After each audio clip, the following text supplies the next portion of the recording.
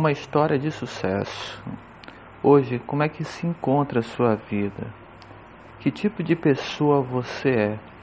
Como você se comporta diante desta sociedade? O que você pensa do seu futuro? O que você almeja? O que você deseja? O que você planeja? Você é uma pessoa organizada?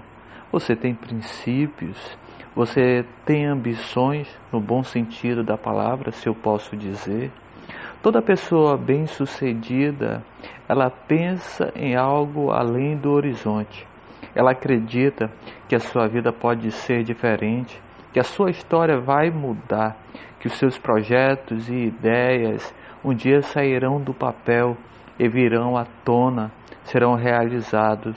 Mas para tudo isto, precisa-se de muita dedicação, muito trabalho, muito empenho, renúncias, renunciar muitas vezes o conforto, renunciar muitas vezes a comodidade, ser uma pessoa resiliente, lutar contra si mesmo, lutar contra o fracasso, lutar contra as dificuldades, contra os obstáculos, contra as barreiras que muitas vezes tentam te impedir de progredir, de avançar.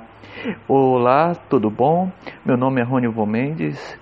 Este é o meu primeiro podcast.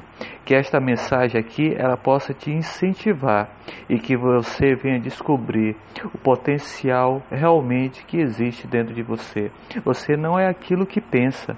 Você ainda existe dentro de você algo grandioso que você ainda não conhece.